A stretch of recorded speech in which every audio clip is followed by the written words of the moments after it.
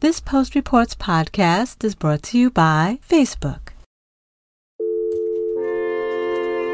From the newsroom of The Washington Post. It's Robert Samuels from The Washington Post. Post, this is Sarah Kaplan. Hi, this is Elahe Azadi with The Washington Post. Hey. This is Post Reports. I'm Martine Powers. It's Monday, June 22nd. Today, the race for a COVID vaccine and the ethical questions it brings up, plus finding comfort in think I had it-itis. There are at least 8 candidate COVID-19 vaccines in clinical development. Since the beginning of the pandemic, there is one question that people have been asking over and over. When will we have a vaccine? You might recall in this committee that in January of this year, I said that it would take about 1 year to 18 months if we were successful in developing a vaccine. You've heard timelines from 12 to 18 months. You've heard maybe this fall some could be available. But, we're just starting the testing of this in humans, and we need to get that information before we know the timeline, whether we even know if it works. Carolyn Johnson covers science for The Post. One way of thinking about it is that we are moving faster than has ever been done in history. Basically, on January 10th, Chinese researchers shared the genome of a mysterious new coronavirus that was giving people pneumonia, and companies sprang to action and started designing vaccines. And that has moved already into many clinical trials, which are testing the efficacy and safety of that vaccine in people. That is a remarkable timeline and like nothing we've ever seen. But at the same time, this virus has really shut down our economy. It's killed so many people, and it can't come soon enough. So it's both going really fast and, of course, not fast enough. So all these estimated timelines of maybe this fall, maybe next year, those are still basically guesses, right? Like we have no guarantee that that's going to be the case. We have no guarantee. That's why we have to do science. So people are working in a way that they never have in terms of compressing steps that are normally risky to compress, which, for example, making vaccines is really expensive. And if you're going to make a vaccine, if you're going to make hundreds of millions of doses of a vaccine before you even know whether it works, that's very risky because maybe you invested all this money and made the vaccine, built up a factory, and you might have to discard it if you find out there's a safety problem or it doesn't work well enough. Those are risks that we have been deciding as a society we're willing to take. But there are also steps you just really can't speed up. And those are putting the vaccine into the arms of tens of thousands of people and waiting to see if it protects them. Like you need to get that information before. And if we're lucky and if the vaccine works well, if the trials are designed well, we could get signals before the end of the year, some scientists think. Others think it could take longer. But in some ways, we're all just speculating because this has never been done. So for these companies that are trying to come up with a vaccine, what is at stake for them? I mean, obviously, there is this huge push globally to have something that could save potentially tens of thousands or even millions of lives. But I imagine that there are also other pressures on them, too. I mean, there's money, there's prestige, there's all kinds of things attached to it, aside from the urgency of saving lives and reopening the economy. But they are working just in an environment where there's a lot of uncertainty. I mean, we're talking about a scale of vaccination that we really have never done. They're talking about like the entire world's population. And we haven't really done that, like the childhood vaccination effort is very large, but it's just every year, babies get their vaccines. So this is just in every way a challenge. The manufacturing, the science, the distribution, finding ways to give it to people in countries that may not have as well-resourced health systems is going to be an issue, depending on whether the extent to which it requires special refrigeration. there's just so many logistical things to think about that it can become really overwhelming. And if there are entities all over the world that are working on this, are they working on this together? I mean, are they trying to kind of trade ideas just with the goal of getting this into the hands of people as quickly as possible? Or is this more of like an arms race between different companies and between different countries of wanting to get it first and wanting to get it before other countries or other places? It really varies. When you talk to scientists, they'll talk about how collaborative this has been and how it's a race not against each other anymore, the way companies might normally compete, but really against the virus. So that's really great to hear. But you have to layer on top of it all of the other dynamics in the world right now. And there is a lot of worry about vaccine nationalism, is what they call it. What does that mean? Where instead of a tool of diplomacy, vaccines could be used for nationalistic purposes. For example, if one country, the US or China, quote unquote, wins the vaccine race and has a very effective vaccine, they could use it to potentially vaccinate their own citizens first. They could have powerful kind of levers to exert on pricing and access for other countries and allies. There's all kinds of scenarios people are worried about. And because the world is already carved along nationalistic lines right now for other reasons, there's worry that the vaccine could be used as a powerful tool for whoever gets it first. However, at the same time, you are seeing a lot of cooperation. There are a lot of efforts to pool resources and kind of go to portfolios of vaccines because we're going to need more than one.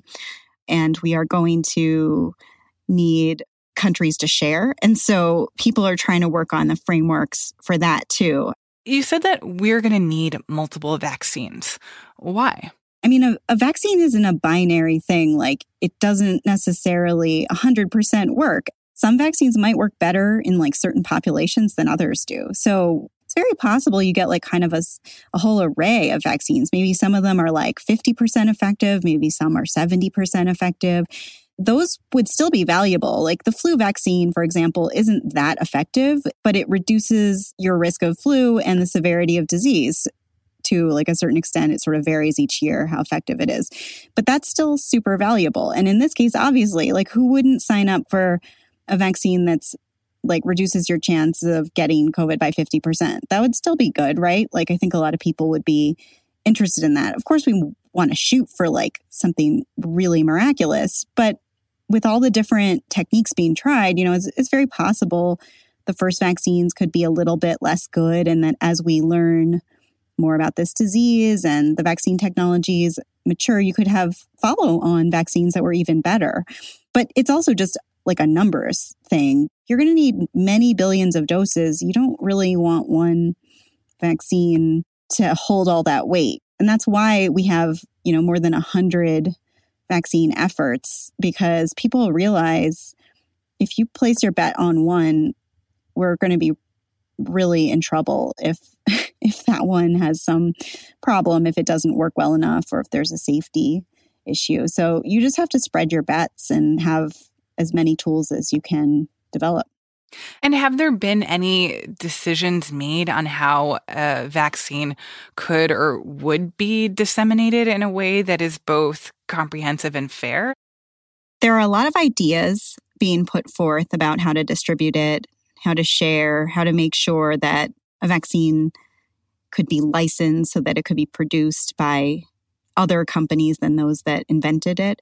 But so far, it's all fairly nascent, and no global public health experts that I've talked to believe there will be countries exporting doses before a sizable fraction of their own populations have access.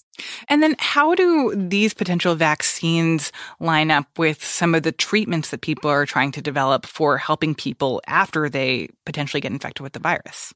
There are some that are antivirals that really just try to knock down the virus. There are some really exciting drugs that have just gone into their first human tests that use something called monoclonal antibodies to try and combat the virus. A lot of people are quite excited about that approach, and the trials are just beginning. So there's a hope that by fall, we might have some better information about whether those work as well. And what are the risks of the fact that everyone is moving so incredibly quickly on this? The scientists and the regulators have so far been clear. They're not going to let any vaccine into healthy people that hasn't been properly vetted. They say that despite the speed, most of the things they're doing to speed things up are like paperwork, regulatory things. That part doesn't increase risk to people. But where vaccine developers are concerned is that there might be pressure on scientists to come up with something that works, and that the bar could be lowered for whether a vaccine is very effective or even safe. A lot of good things have come out about the hydroxy. A lot of good things have come out. And you'd be surprised at how many people are taking it, especially the frontline workers, before you catch it. The frontline workers, many are taking it. I happen to be taking it. Hydroxychloroquine? I'm taking it. Hydroxychloroquine. Right now, yeah. Early on in the pandemic, President Trump really promoted a treatment called hydroxychloroquine, an anti-malaria drug, and it was a very appealing idea. Wow, this old drug that has a long history of being used, so we know it's safe. Maybe that could be a treatment. But the hydroxychloroquine situation has become a cautionary tale for scientists because hydroxychloroquine has been a huge mess, and I'm sure it's going to be the subject of case studies about what went wrong. It was promoted before there was really any evidence that it worked. The studies have all been marred by different kind of issues. And so that is actually one of the reasons people are worried about the vaccine effort. The pressure to show something, to give people hope, honestly, could be used to rush a vaccine too quickly. And if that happened with vaccines, it would be catastrophic. Having clear evidence that it's safe and effective is really necessary, especially for a product you're going to give healthy people.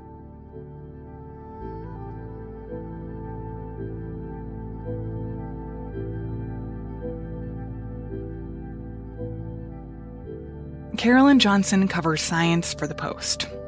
Last week, the FDA pulled its emergency use authorization for hydroxychloroquine. They said it's no longer reasonable to believe that the drug is effective in treating COVID-19.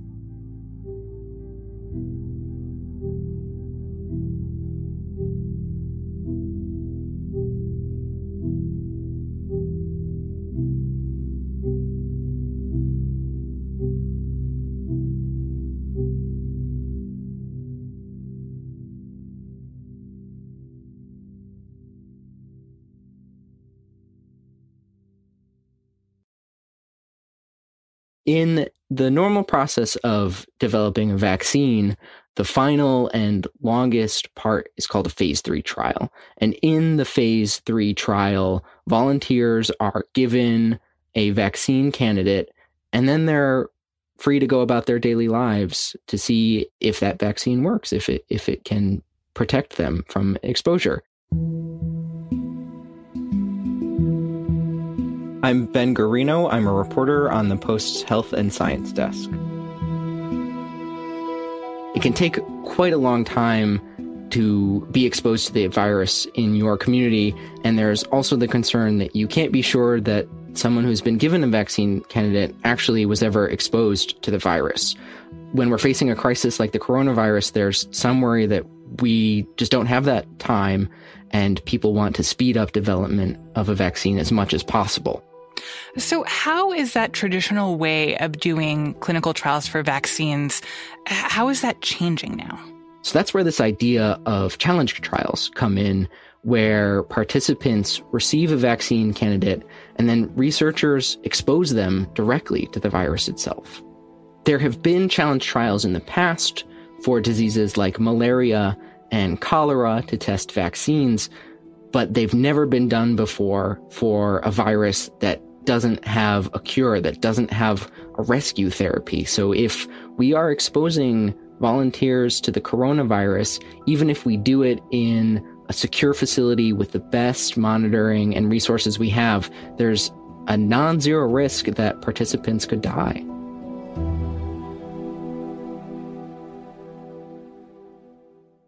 So this seems like a pretty ethically tricky situation because obviously, we're in the middle of a pandemic and so many people are dying, and it does make sense to try to speed things along as quickly as possible and potentially save a lot of lives if a vaccine comes out sooner rather than later. And yet, on the other hand, is it ethically appropriate to ask someone to put their own life on the line, particularly when we don't necessarily know if that decision that this person makes will have a difference? There are lots of times when vaccine studies can't come to a convincing conclusion. So when people are asked to participate in a challenge trial, it's at no small personal risk to themselves. And obviously everyone would hope that it would move the science forward, but there's just no guarantee of that. So what would actually have to happen for these challenge trials to become a reality for COVID? And where are bioethicists landing on whether there is a compelling argument to be made that they should be allowed? So in order for challenge trials to take place, the virus has to be manufactured. So it's not like you can go out and collect wild coronavirus somewhere. Manufacturers will actually have to make an appropriate amount of virus in a lab that can be distributed, and then the right amount of dosage has to be figured out. There also has to be careful site selection to make sure that we're drawing the right number of participants from the right locations. Facilities would have to be set up. There would be at least a 2-week monitoring period where participants would be at a place like the NIH, the National Institutes of Health, or some other high-level biosecurity facility under, really good monitoring to make sure that they're safe. And then some additional criteria that I think are really critical are making sure that there's engagement with relevant stakeholders so that the community gives its input and is able to air its concerns and researchers can address those concerns. Seema Shah is an ethics professor at Northwestern University's School of Medicine, and she has studied the ethics of challenge trials for a long time. She was recently part of a World Health Organization panel that developed a framework for what a coronavirus challenge trial would require. It's also critical in terms of finding the right site that the outbreak response is not compromised by what's happening in the research, so that the research doesn't take away resources from addressing the pandemic locally. On the ethical side, a lot of that development comes into planning and preparing for the trial, making sure that there are appropriate safeguards in place, such as informed consent. And informed consent is this idea that anyone who volunteers to participate in a trial really understands the risks. And finally, payment is really important. So there's this debate about whether payment is something that unduly influences people, and a worry, especially in the current economic conditions, that if people are paid for research participation, that they may find it hard to say no. At the same time, if you don't pay people, then they're asked to put up a lot of their time and effort and essentially subsidize the research themselves. And that's not fair. And who would these people be? I mean, who's going to volunteer and basically raise their hand to intentionally be exposed to COVID? Well, unusually, we already have about 28,000 people who've already raised their hands and said, yes, I would be willing to be exposed to the coronavirus. There is an organization called One Day Sooner, which came out of a group of friends and people who have already been involved with this idea of medical altruism. And kind of through word of mouth, through Facebook, through some media coverage, people from all over the world have been signing up. We're all just people who wanted to put our names out there in the hopes of getting the ball rolling sooner and getting a vaccine out sooner to people. One of the volunteers that I spoke with who's willing to be a participant in a challenge trial is Lahua Gray. She's a 32-year-old product manager in Austin. I probably would be a good candidate because I'm young, I'm extremely low risk, I'm very healthy, and also I have the luxury of having a job that I can just miss for 2 weeks, and that's okay. And for these people who are saying that they would be willing to volunteer, what do they say about why they would want to do this, or why this seems like a sacrifice that they feel compelled to make? For a lot of people, it's this idea of agency. I mean, we've been told throughout the coronavirus pandemic that the best thing we can do for a lot of us is to stay home and be, in our apartments, in our homes, and not go out.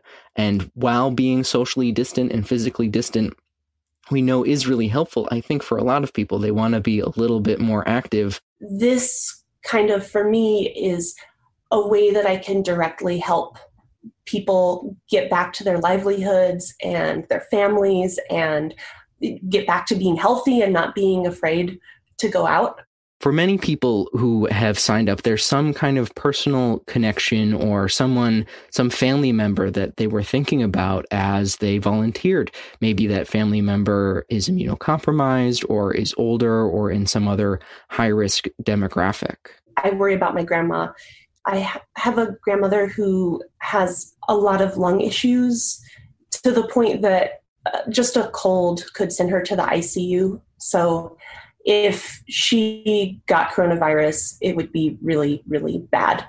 And so if I had to roll the dice for me or roll the dice for her, of course, I would choose myself. So how close are we to actually seeing these challenge trials become a reality? And is there something that needs to happen for that to be allowed? Would these trials need to get FDA approval or some change in bioethics standards? Challenge trials have been done for other diseases. And as long as there is informed consent, there's nothing to say that they can't be done. But we are in kind of uncharted territory here when we're talking about the coronavirus. So what most vaccine manufacturers want to see is the FDA giving the green light, is the NIH laying out some kind of protocol that can be done. I have a hard time picturing challenge trials taking place with a vaccine manufacturer that steps forward first. Are there people who are seriously worried about the idea of these trials and who have come out against this? There are people who are worried about these trials.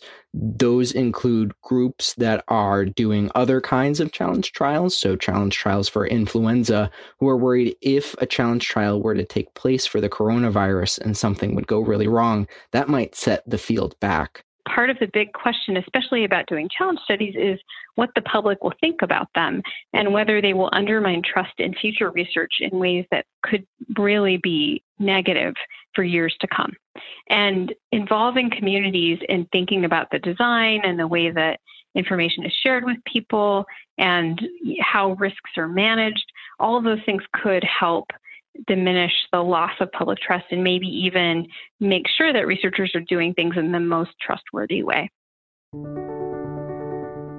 A pretty firm tenet of clinical trials is do not harm your participants. And we're at a point where some ethicists have come to the conclusion that, well, we could do this. And that flies in the face of a really long-held, upstanding idea that we don't expose our volunteers to risks like this. A lot of people ask me, why isn't it enough for people to give their consent to research? Why is it that review committees or experts have to say when a study can go forward? To me, the issue is that researchers have their own responsibilities about when they can expose people to risk, and they have to make sure that what they're doing is really worth it. Although there are over 28,000 people who've now signed up to participate in a challenge study with a novel coronavirus, I still think that those people's lives matter, and that if they are going to put their lives on the line, the study actually really has to have the potential to make a difference.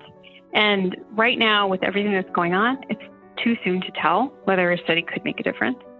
And that's really important to make sure that researchers who may ultimately decide to do these studies are doing it in a way that's worthy of the public's trust and of the willingness of these young people to volunteer themselves to help all of us.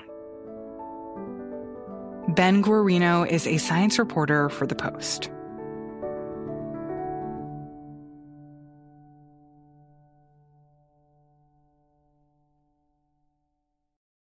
This Post Reports podcast is brought to you by Facebook. It's a challenging time for small businesses in communities across the country. Facebook's Business Resource Hub offers free tools to help you manage your business, support your customers and employees, and connect with other business owners who are facing similar challenges. From information on how to bring your business online to setting up a customer service plan, Facebook's Business Resource Hub has you covered. Learn more at facebook.com/resource. That's facebook.com/resource.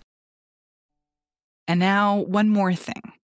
There are a lot of people who believe that they may have already had COVID-19, even perhaps before we were testing for it in this country.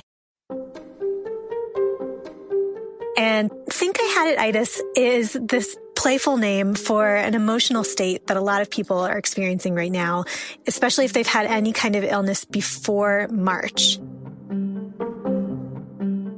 When we learned that the virus was here in America before people actually realized it was here, it made a lot of people not only wonder if what they had been through before when they were ill earlier this winter was COVID, but also hope that it was COVID, because then they have a chance of maybe being protected by antibodies. And so it's this state of how, no one really wants to get COVID-19, but everyone wants to have already had it. I'm Maura Judkis. I'm a reporter for the Style section.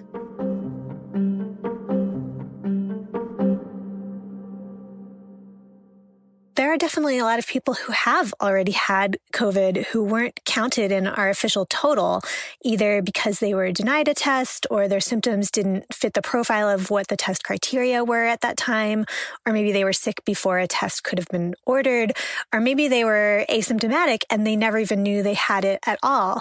Some people truly were very sick this winter, and they don't know whether that was the flu or something worse. But for some people who may have just had a cough or, had the flu, we did have this very bad flu season this year. It's kind of this form of wishful thinking. People are hardwired to be optimistic about circumstances like these psychologically. Our brains will always look for ways that the best case scenario applies to us and minimize evidence to the contrary. And so it's just weird in this case because the best case scenario is actually having recovered from this incredibly serious illness.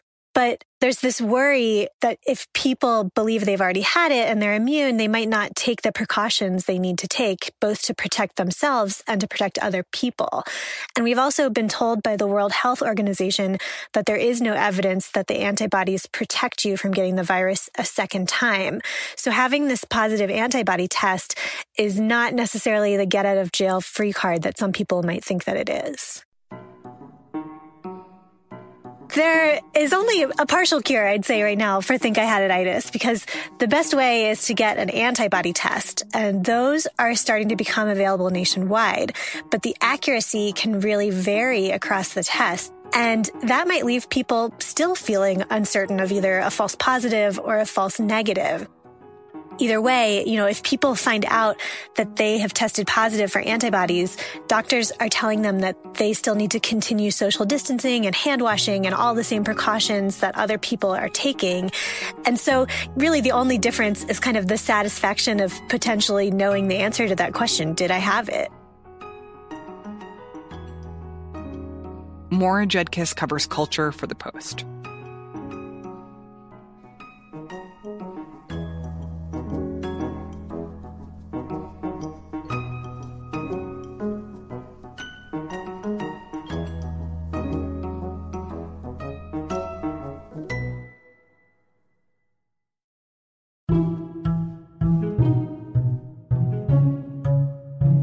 That's it for today's episode. Thanks for listening. Catch up on recent episodes of Post Reports by going to our website. That's where you can find our episode archive with stories about Supreme Court decisions, the movement for racial justice, and the future of sports after COVID. They're stories that continue to be relevant today. Find all that at postreports.com. I'm Martine Powers. We'll be back tomorrow with more stories from the Washington Post.